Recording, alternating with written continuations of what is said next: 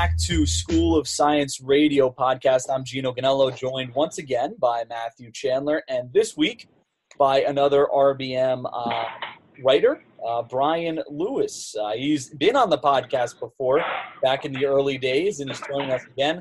Brian, how you doing? Oh, good. Just glad to hear you met my demands. Putrid Everton football, an occasional 3 points, things like that.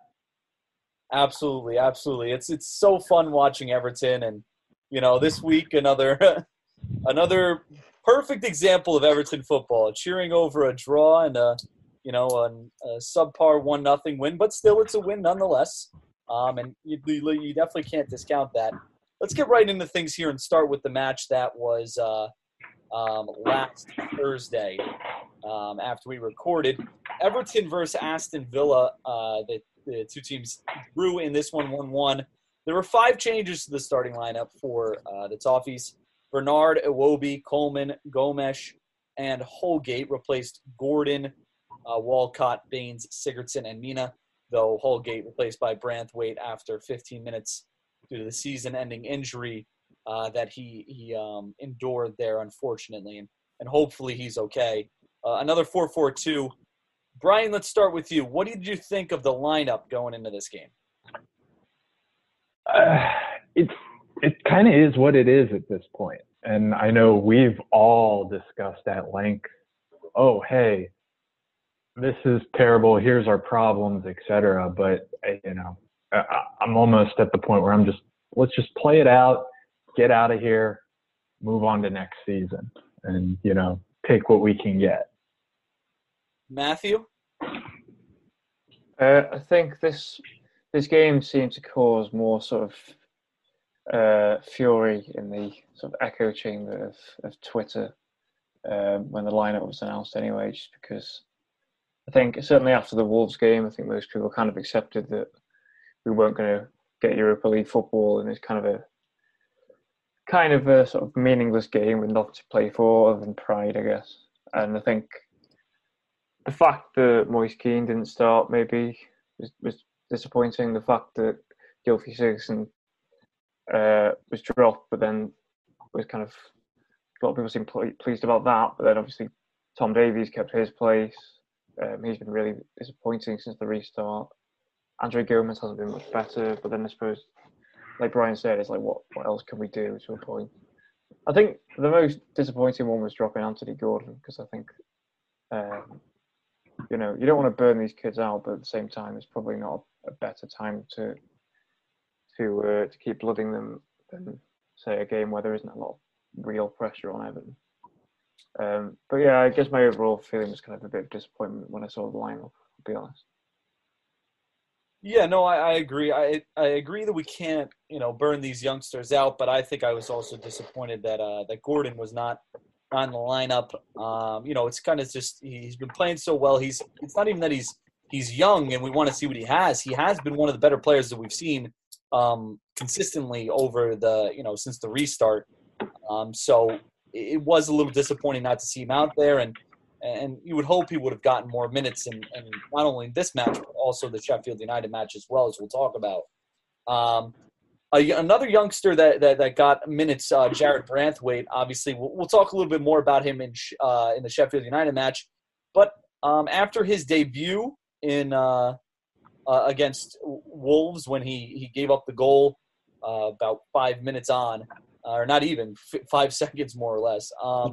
It was 1 minute, wasn't it? He gave away the free kick as well. Yeah, he gave away the free kick and then was part of the reason the goal went in.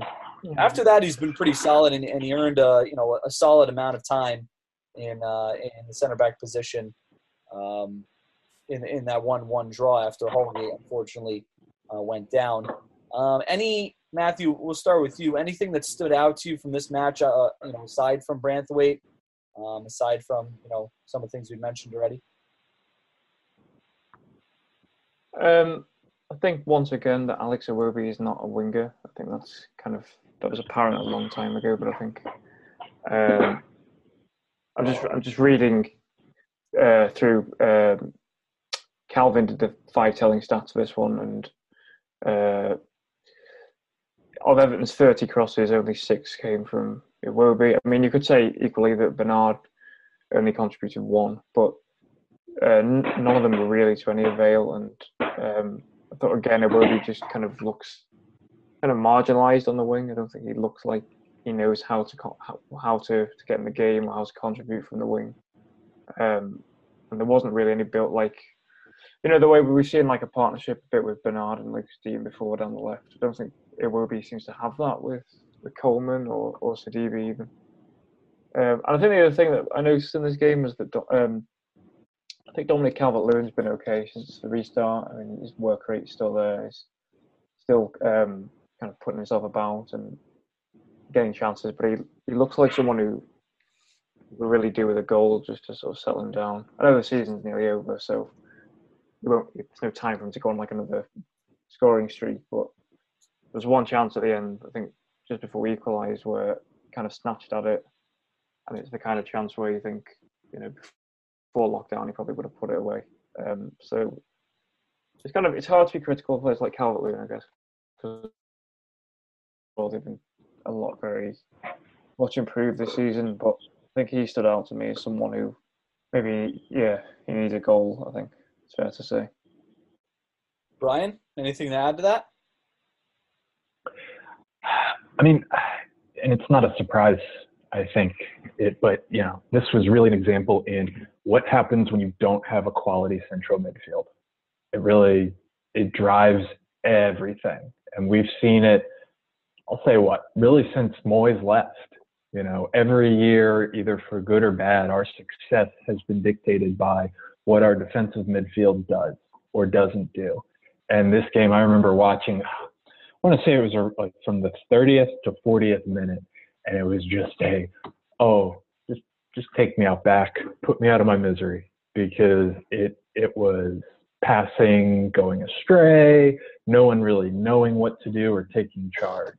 And until we have that, we're always going to struggle, where the best we can even think about is maybe a 7th or 8th. But it's going to be a lot like this year, where hoping if everything breaks right, we can get there, and it never will break right. Yeah, no, it's the question, the age-old question. It feels like at this point with Everton about that midfield. Obviously, we did see, and Calvin put this in his 5 telling stats from this match. We did see the good, the bad, and the ugly from Gomes this match. He did get his assist, but there were some things that he didn't do well in this match either. And granted, it seems that maybe he's starting to put things together, and we'll get to that with the Sheffield United game. I think that was probably one of his better performances. But it feels like it's the same problems we talk about every week, and now we're just kind of riding it out till the end of the season, and hoping that we get some reinforcements in to help that midfield out and to help that winger situation out on the right side there, to hopefully put together a team that looks like they're not it's competing at least with the better squads and handling the lesser squads like they should be. Just to briefly look into Carlo Ancelotti's comments before we move on from this game, unless you guys have anything else to add. He talked a lot about Branthwaite and how he was really happy with him, and I'm sure he was even more happy the game after that in Sheffield United. And he did talk also about the good spirit that they showed and how how important it was that we avoided defeat, but still a lot to work on it. And I think he pointed that out as well. So anything you guys want to add before we move on to this game or move on to the next game? I mean, I kind of felt a bit sorry for Villa. I kind of because Villa worked so much hard. I don't know if they said they worked so much harder, but they were so much more deserving of the win than we were. So obviously they need the points to stay up. We are just recording this after they beat Arsenal, so I think they're out of the bottom 3 now. So yeah, it's kind of I couldn't help but feel we kind of robbed them at that point, and it was such a sort of scrappy goal to score at the end. Would either of you blame Pickford for the goal, or blame anyone for their goal and the free kick? Is it? I don't know. Pickford kind of looked as if he sort of flapped at it and dived the wrong way, or I don't know whether it took a deflection or something as it came in. But no, yeah, I don't know. I feel like we blame Pickford a lot, so I try and I guess I feel like it wasn't. It wasn't probably really bump obvious. off of that a little bit, but I understand what you're saying. Oh no, I don't think it's not like a blatant error. To be honest, I just saw some people say, could Pickford do better there, or so we should have lost that game though because Aston Villa missed that. That wide open chance from what was it, El Ghazi? El Ghazi, yeah. But I think most of all we just kind of looked tired, didn't we? I think that was our fourth game in 10 days, and we looked like a team who just played its fourth game in 10 days. Yeah, no, absolutely. Moving on to Sheffield United, the next game we played, which took place on Monday, which was yesterday on day of recording. Everton beat Sheffield United 1-0. There were 4 changes to the lineup. Sigurdsson, Walcott, Branthwaite, and Sidibe in for Bernard, Iwobi, Holgate, and Coleman. Obviously, Holgate hurt, so unable to play in this match anyway. Carlos switched things up. Went to a 4-2-3-1, obviously different than his typical 4-4-2 that we've seen him play week after week. Calvert-Lewin up front, Richarlison, Walcott out wide. A midfield 3 of Sigurdsson, Davies, and Gomes. Matthew, what did you think of this what did you think of this when you saw it? How did you think this played out for us? I was all happier when I saw how it played out than I was when I saw it, because again, it looked as if kind of too much more of the same, really. Obviously, Everton's Twitter account posted it as like the graphic in a 4-4-2 with Sigurdsson on the wing, which we talked a lot about Sigurdsson. I'm not a fan, but especially on the wing, I don't see what he offers, especially out of position. Walcott and Sidibe, I was fine with. I think Bernard and Iwobi haven't shown anything. I guess the only disappointing thing was, Walcott for Bernard was fine. Yeah, Iwobi dropping out was fine. Coleman for Sidibe, I kind of understand because Coleman's played a lot of football. I guess again the only disappointing thing was no Anthony Gordon in the team. On the face of it, and then obviously Moise Kean was left out altogether. Although I think Everton said afterwards it was he had an injury. Yeah. So, but no, I think actually the way we played in the end in a 4-2-3-1 with Richarlison and Walcott playing off Calvert-Lewin, I think it got the best out of the midfield. Actually, I think while I thought Tom Davies was still pretty ineffective, and I think Andre Gomes especially stood out. And to be fair to Sigurdsson, he was a lot more influential, I thought, yesterday. But I think that's important for the three of them because I think if you look back to last season, obviously Gomes and Sigurdsson both had Idrissa Gueye next to do to sort of to clean up and to run around and put a foot in and bring the ball back. And while Tom Davies wasn't anywhere near as good yesterday as Idrissa Gueye was at that, I think an extra body in midfield just helps them, just kind of facilitates their game as well and makes it easier for them to focus on what they're better at.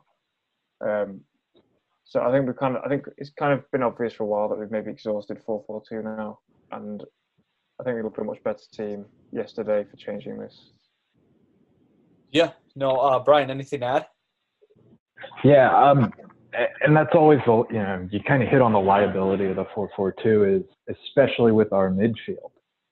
It's slow.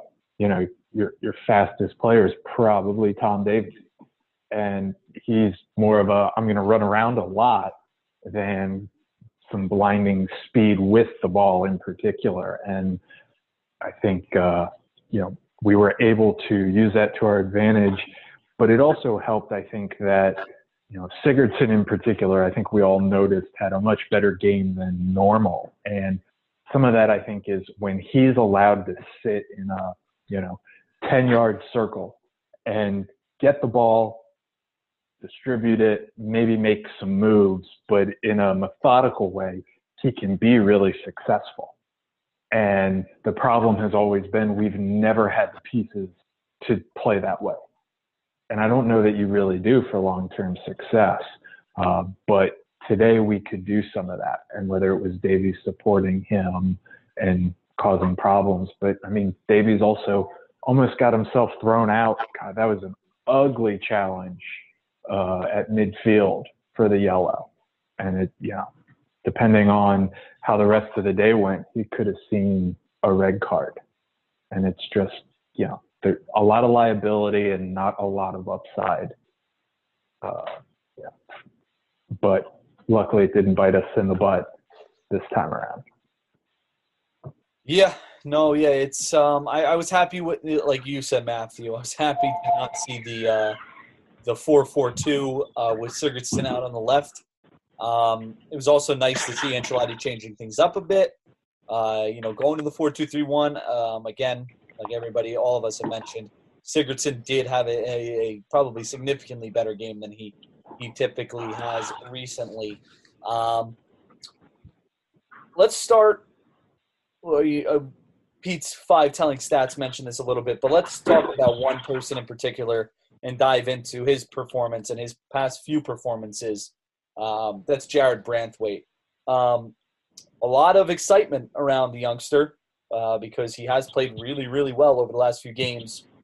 Brian, what are your initial feelings about Branthwaite and kind of what you've seen? It's promising. It's early. He is not putting me off and saying, oh, he can't do the job at all. And I think Ancelotti's shown, I trust that he's willing to give young players an opportunity. Maybe Branthwaite's not quite ready, but injury forced him in, but he's performing well enough and there's something there. I think we've gotten really excited in some discussions of, well, man, if he pans out, you've got him and Holgate as your center backs, and look at how young they are. And yeah, that may be the case in 2 years, but trying to anoint him now, I think, is premature. And Holgate's the classic case there. We had almost all of us written him off, a year or so ago. And now he's in the conversation for England and is an excellent center back. So I want to keep seeing this. I want to see more of it, especially in the upcoming season, where, if Ancelotti's comfortable enough with him, I don't think we'll see much movement at center back unless you can get a bona fide star at the position. Matthew? I think, I agree with a lot of what Brian said there. I think, Branthwaite's been really good for the Sheffield United game and most of the Aston Villa game when he was on. I thought he was a bit edgy at first yesterday, kind of, a few passes kind of mishit or kind of took a while to grow into it. But, like you say, the stats, pretty impressive reading, 80% pass accuracy, 100% tackle success. It's a good full debut for him, I guess. But I do agree with what Brian's saying about I don't want to be too hasty and go overboard with praise for him, because I think, what I wrote about Branthwaite after this game was that kind of we've done this before where we've seen an Everton youngster have a really impressive debut, Luke Garbett had the odd good game, Brendan Galloway had the odd good game, and then we all sort of pile on the praise of them, and then they end up going on about 3 or 4 loans and then getting released, having not played for Everton for about 3 years. So I think it's interesting because obviously we've only got 3 senior centre backs, and then we've got Lewis Gibson and Branthwaite kind of coming through, who are both really promising. So it'll be interesting to see what Ancelotti decides to do, whether because I think if you're going to keep the three senior lads, you probably need to loan out Branthwaite and Gibson next year, because I think both of them have too much potential just to be playing like the odd game or making the odd substitute appearance. I mean, you think last year how little Yerry Mina even played behind Zuma and Michael Keane. So I think what's important for Everton is that if Ancelotti thinks he's ready, then that's great, but he's got to play at least semi-regularly. If he's not, then they need to find a loan for him, but they need to find the right loan for him. It can't just be like the first club that rings him or Marcel Brands. It's got to be a club that ideally plays the way that Everton want to play and but will likely play Gibson or Branthwaite every week, and especially Branthwaite is quite a luxury having the left-footed, left-sided centre back. So you want to try and make the most of that and kind of nurture that sort of quality in his game. But yeah, I mean, the Wolves game aside, I think Branthwaite's pretty faultless, to be honest, and he also looks very comfortable on the ball. And I think Michael Keane looks pretty comfortable next to him, so no complaints from me so far about Branthwaite. Yeah, and one thing there as well, I looked up last year, the 18-19 season, as a reference. When you talk about getting playing time, Zuma had 36 appearances, Keane had 35, and then Mina had 15. So that's that's kind of right on the borderline of, if we have a Holgate and Keane or Holgate and Mina combination, but then there's still a third center back there. I don't know that there are many appearances, without a loan. Like Phil Jagielka was fourth and he only had 7 appearances. That's not great for a young player who's still got to learn. No. And I think you're right when you said before about Holgate. I mean, just we can be quite quick to praise some of these players. I think a lot of people, it took like nearly 3 years to be convinced by Holgate. Calvert-Lewin's another good example, because people seem to not be big fans of him until this season. It took him a while. And also, I think the other thing about Branthwaite is, just to underline how kind of inexperienced he is, he only made obviously we signed him from Carlisle in January, but he only made his first team debut for them in September. I think he's only made something like 17 senior appearances, and of course he's only 18. So I do feel like the sort of age that like the best young players break through at is kind of getting gradually younger and younger. But I think it's important that we don't expect too much too soon of someone this young and this inexperienced, just because they've had, two good games. I agree, and the one that comes to mind, and kind of not even just somebody who had a good debut and then kind of petered out.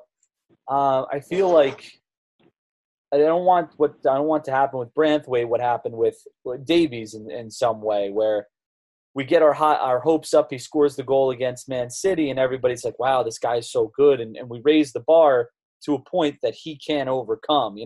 Let's wait out and let's see how he can develop over time, as opposed to anointing him as the next great Everton center back after 3 performances. And that's not saying that he hasn't been fantastic, because for the most part he has. He's been very, very good.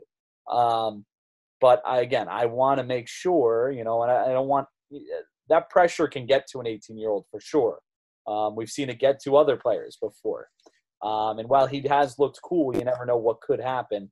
And I want to, let's take our time with it. Let's, pump the brakes a little bit. He has been fantastic, and that's great.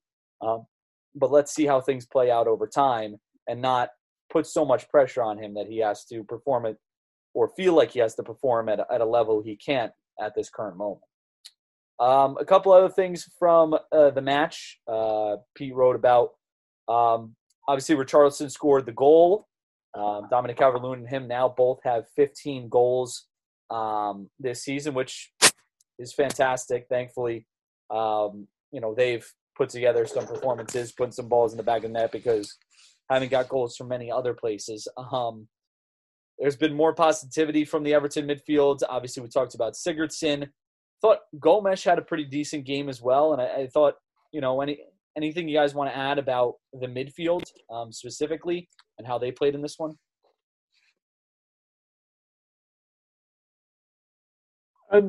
Yeah, just as a three, they looked more comfortable, and I think as well. I think we looked a lot more controlled than we did playing that system under Silva, which kind of Silva hardly ever veered from.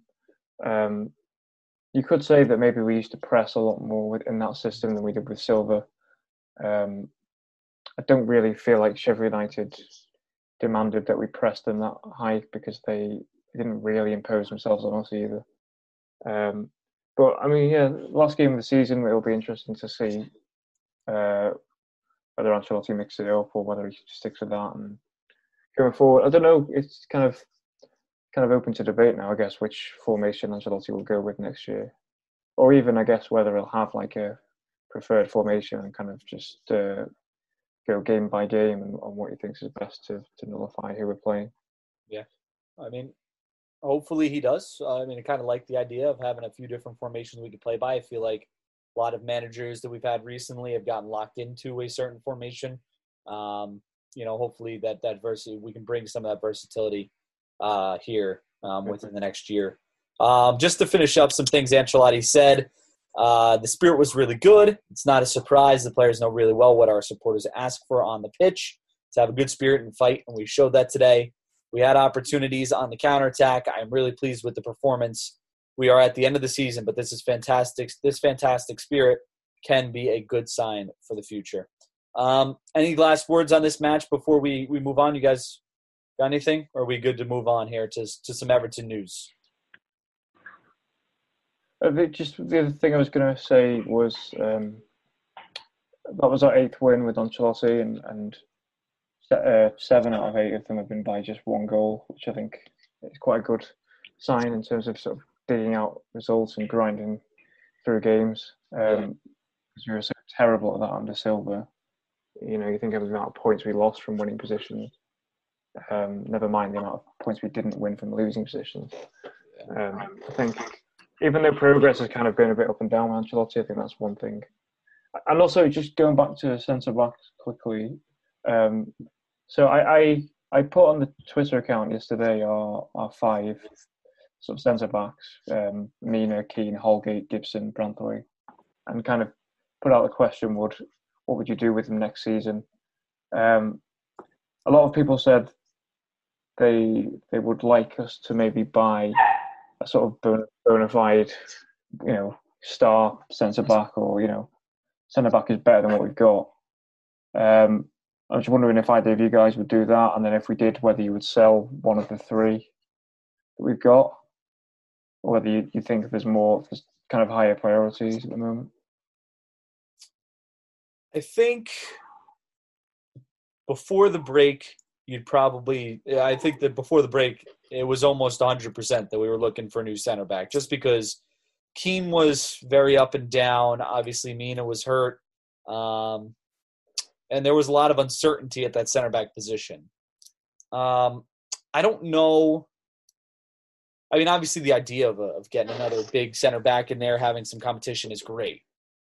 But, like you said, Matthew, I think that there's other priorities that we need to attack first, rather than, maybe we'll probably need to reinvent that whole right side, probably a right back and a right wing, or a right midi. We definitely need someone in center midfield, and I think we'd be more complete as a team if we focused on that rather than focusing on center backs in a situation where we're probably, we have 3 solid center backs. The only thing that would worry me, and I think you mentioned this in the chat, Matthew, is obviously the injury. Somebody mentioned it, the injury proneness of Mina, and how only having 3 center backs could put us in a situation. So maybe not a star. Maybe we look at somebody who can push the other 3 guys and have competition, but isn't going to cost us a ton of money. But I think that there's other more important positions that need to be looked at. Yeah, no, I agree with that. I did a jump to previous seasons, I want to say in the last week, and on average, unless we have a really, a big windfall, like say selling Lukaku or something similar, we generally buy about 5 either squad players we expect to contribute or starters, and we sell about 4. And, based on that, yeah, you could do a center back as one of those 5, but if I'm spending my money, it's in center midfield, because really, and I'll say when the wheels fell off the wagon for Roberto Martinez, that the year Tim Howard really seemed to drop off, it was because the defensive midfield had just died, and it was just getting our center backs killed. They were being forced to step up, to defend higher up, and then all of a sudden you had wingers coming in behind them, and it really wasn't the center back's fault because the defensive mid was getting beat. So heck, if we could find 2 defensive mid type players, and then I would go from there. Yeah, maybe you get a winger, maybe a creative midfielder or something, but I'm putting most of my money there first at the defensive mid position, and then going from there. Yeah, it'll be interesting to see where Everton goes. It'll be interesting to see, what direction they choose to go as the transfer window opens up here, next Monday, I believe it is. But we do already have some news in the transfer business. Reports coming out today. Pierre-Emile Højbjerg. Everton had been linked with him leading up to this point. The Telegraph reported today that Southampton had reportedly accepted Everton's £25 million bid for the Danish midfielder. Just some things about Højbjerg. 24 years old, 134 Southampton appearances since joining in 2016. And something I didn't know, previously played under Guardiola at Bayern. But shortly after those reports came out, the Liverpool Echo reported that what was originally reported by the Telegraph was not correct. Højbjerg would prefer a move to Tottenham, and Everton value the center midfielder at about £14 million. Brian, let's start with you because you were just talking about the center midfield. What are your opinions on Højbjerg and I guess the likelihood of a deal getting done? Yeah, I'll say he's fine. It's, we get some youth, though, a lot of the guys aren't super old at defensive mid, maybe get a little bit more speed and willingness to run. But I can't, I can't say, oh yeah, this is amazing. Just because from what I have seen of him, it's not this amazing player. And it'll be interesting to see what Spurs do if they really are interested, because, Mourinho with his very defensive counterattacking style really puts a premium on his midfield and what he asks them to do to sit. And I don't know that we necessarily want to play a counterattacking style. So, in some ways, if Mourinho's really going after him, it could be an indication of Mourinho thinking his skill set works really well in his system. And I don't know if that's going to play well with what Ancelotti wants to do. But, at the same time, it's at that price, as expensive as it will probably be, that's not that expensive in today's market. So, No. maybe worth a shot. Don't Tottenham already have one of them, though? And Ndombele, they spent about 50 million on. Yeah. Is he not in the same mold as Højbjerg? But Mourinho seems to not really like him that much. I know, yeah, he's barely played him. Which, I would gladly, if there's some sort of Ndombele ending up at Everton, that's probably a decent place. I think he's I can't see not bad, but if Mourinho wants to get rid of him. With Højbjerg, I wonder whether Southampton are trying to basically, force Tottenham's hand and basically rinse more money out of him and get a bigger bid than 25. I had read somewhere that they wanted close to 35, which seems too much. It just seems too much for me for a player who, I don't watch Southampton every week, obviously, but I've seen, a fair bit of him, and he never really stood out in the Southampton team to me. I mean, I've seen people compare him to Idrissa Gueye in that kind of that underrated Premier League team, not particularly outstanding Premier League team, defensive midfielder who comes up a level to join Everton and then is like the key cog in our team. But Idrissa Gueye still feels like a really different kind of player to what Højbjerg was, mainly because Højbjerg seems quite sort of one-paced and, I don't want to, maybe just slow. I don't know. Whereas Gueye was not, Gueye was not lightning fast, but he could get around the pitch pretty quickly and left a foot in a tackle. And of course, Gueye was only £7 million, so there's a lot lower risk with that signing. Paying 35 million for Højbjerg, if that's what Everton are forced to go to get him, just seems like not great value. I know no player really goes for what they're worth now, but I think Everton could surely find a better midfielder. Maybe if they scout a bit more creatively than just in the Premier League, I think there has to be better value for money there than Højbjerg.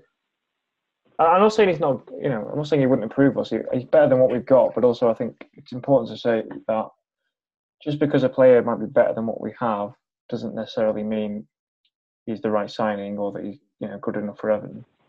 And I agree with you. I think 35 million is too high. I think even 25 million pounds, like Brian said, in today's market isn't terribly high, but I don't really watch too much Southampton, so I can't really tell you my opinions on him as a player.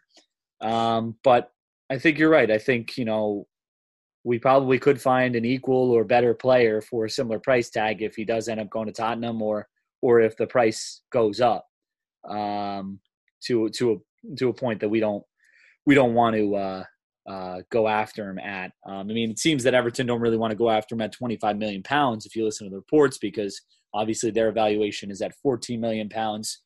So we'll see how it all plays out. It'll be interesting. Well, I'm sure we'll find out shortly, within probably the next week or so, if Spurs wrap things up with Europe and can get into Europe, that might expedite things. Who knows?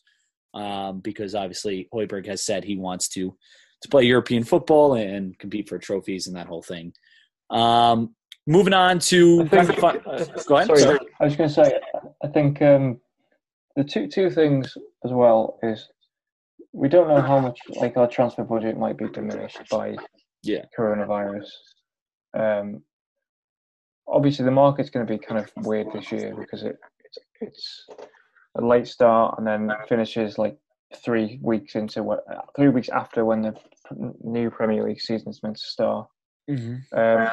And also, I think if clubs are smart, then they will put a big premium on their midfielders if Everton come in for them, because they'll know how desperate Everton are for them. Yeah. So we are going to have to overpay probably for midfielders, but I just think we don't have to overpay as much as Southampton want for Højbjerg. No, yeah, totally agree with that. Like I was saying, moving on to our final thing that we got to talk about today. Everton versus Bournemouth, the final match of the Premier League season for the Toffees. It'll take place Sunday, July 26th, 4 p.m. British Standard Time. That's 11 p.m. here on the East Coast, 11 a.m. on the East Coast, 10 a.m. over by Brian. Last meeting, Bournemouth beat us 3-1. It was back in September of 2019. Their previous result, though, was a 2-0 loss to Southampton this past Sunday. Haven't been in great form lost 3 of their last 5 with just 1 win and 1 draw, rounding out the other 2 matches. It's the final game of the season. Bournemouth need to win and hope that Watford and Villa both lose in order for them to stay up. It's a difficult task for them, but they need this match, and Everton don't. This is really, Everton's going to be stuck in a similar position no matter what they do. No Europe, no nothing. What are you guys expecting from this match, Matthew? Well, I'm expecting Bournemouth to probably come with more motivation than Everton just because of the circumstances. Having said that, though, I think the performance yesterday against Sheffield United gives us more of an incentive to finish the season on a high. Because it'd be nice to sign off what's been a pretty turgid campaign again with 2 straight wins, two straight clean sheets, ideally. And yeah, I think I'd probably keep with the same team or roughly the same team, just to kind of develop some sort of continuity there. Certainly expect to see Branthwaite again because there's nobody else really to play at centre-back besides him and Keane. And as someone who doesn't really like Bournemouth, it'd be quite nice to relegate them, to be honest, because we never seem to win at Bournemouth either. So no, literally never. Literally, I hate that's one cursed away ground. Yeah. Literally never. And of course, Eddie Howe was someone who was kind of linked with the Everton job, even before Marcus Silva was sacked. So, kind of, damning how far Bournemouth have fallen since then. But I think Bournemouth will be very nervy as well. They're a very open team, as everyone knows, because they like to play football and that can leave them exposed. And they have always lost at Goodison, I read, since they come up. They've lost every time. So another record to try and keep intact. And, whether they'll be intimidated by that, I don't know. But certainly, they're a very beatable team, obviously, because they're second bottom of the league. But if Everton approaches the same way they did when Aston Villa came last week, then we'll have issues because, Everton did not match Aston Villa's intensity or, motivation levels that day. So there's a lesson from that to learn, I think. Absolutely. Brian? Yeah, I mean, as cliche as it is, I think the first 5 to 10 minutes are basically going to tell us who wins. Because if Bournemouth come out and are playing their style of football and we look like we did against Aston Villa, I think, it'll be either Bournemouth wins or they have so many chances and just can't quite put it away.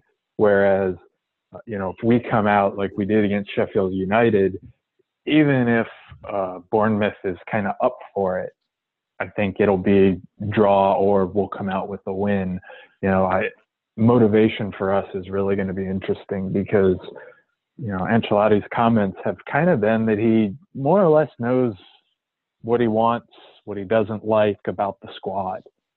So is there really much incentive for players, say a Tom Davies, if he's concerned about what his future is at the club, to really play, bust his butt on Sunday and try to get a win.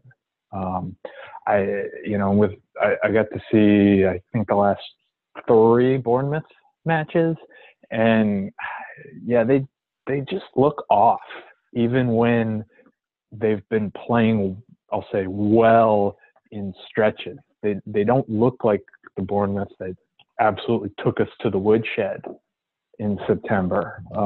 And, some of the other matches I've caught, and maybe that's a function of the lack of a crowd, especially for them at home and even away. I mean, that it really does play with players, emotions and mental prep. But yeah, it'll be interesting. I'm hoping it's at least some entertainment in the match. It would be kind of nice to not absolutely hate watching 90 minutes of Everton, even when we win. But we'll see. No, yeah, it'll be interesting. I agree. Yeah, Bournemouth haven't really looked like themselves, and obviously one of their most talented players, Ryan Fraser, hasn't played with them over the I guess last few since the restart because he's gone. So maybe that plays into it a little bit as well, but it will be a hard fought match, I think. Always seems to be when we play Bournemouth. Real quick, let's do some predictions. Matthew, we'll start with you. I wouldn't be surprised if Bournemouth go ahead, because they can't. I think they'll certainly start the game sort of raring to go, and they should be anyway because they need to be. But I would fancy Everton to just kill them off because I think, like Brian said, they have good spells in games and they have the capacity to kill teams off. I watched them against Leicester and they just battered Leicester last week. But then, like against Southampton, they were okay in 10 times, but then it feels like they just kind of fall to pieces at the first sight of danger. Kind of reminds you of Everton for certainly the start of the season. But I think I would fancy Everton to win 3-1, maybe. Is it too optimistic to expect us to win by more than a goal under Ancelotti? Maybe or score 3 goals in a game, maybe. But yeah, don't need Calvert-Lewin to score as well because he needs a goal. So I'll go 3-1. Brian? Yeah, I will say I'm going with the win too. I think it'll be a 2-1. The nice thing is I don't feel bad about picking a 1-goal win for us because we can actually do it under Ancelotti. My prediction league picks never went well because of that fact before. But I think one thing I'll note is I think if crowds were in the stadium, I think we lose this match because it absolutely screams Bournemouth take the lead. Our crowd just gets antsy, kind of quits, gets nervous. The Bournemouth away supporters are really excited. There's hope, say results might be going their way in the other matches. It just screams of that if we had fans in the stadium, but we don't. And I think that does benefit us in some matches like this. All right, I guess I get to be the pessimistic of us three. I'm going to go with the draw. I'm going 1-1. I don't know. It's one of those things. I always feel like we play terribly against Bournemouth, even though they haven't played great. You're right, Matthew. They do have their spells. And I don't know. I just can't see us getting to the level of a Bournemouth Bournemouth need to win this game, whereas a lot of the players kind of probably already looking at the vacation they're going to get in. And I don't blame them. There's not really much to play for. So, I kind of see a draw on this one, 1-1. I don't think it's going to be too high scoring. I think it'll probably be, Bournemouth have their chances, Everton have their chances, and don't convert on enough of them, and we draw this 1-1. We haven't lost at home yet, have we? Sorry, I can say we haven't lost at home under Ancelotti, so yes. Bournemouth, Well, Bournemouth will need to be the first team to do that. So that's some encouragement for Everton, I guess. Yeah, no, yeah, and I'm sure Ancelotti has all these things racked up for his pregame speech down there in the dressing room to get them motivated, because that will be the hardest part probably about this game. That's all we got for today. Brian, thanks so much for joining us. Matthew, thank you for joining me as always. No problem. Everybody else will be back after the Bournemouth match to kind of wrap up the season and I guess give a look forward to what to expect. But until then, we'll see you guys later.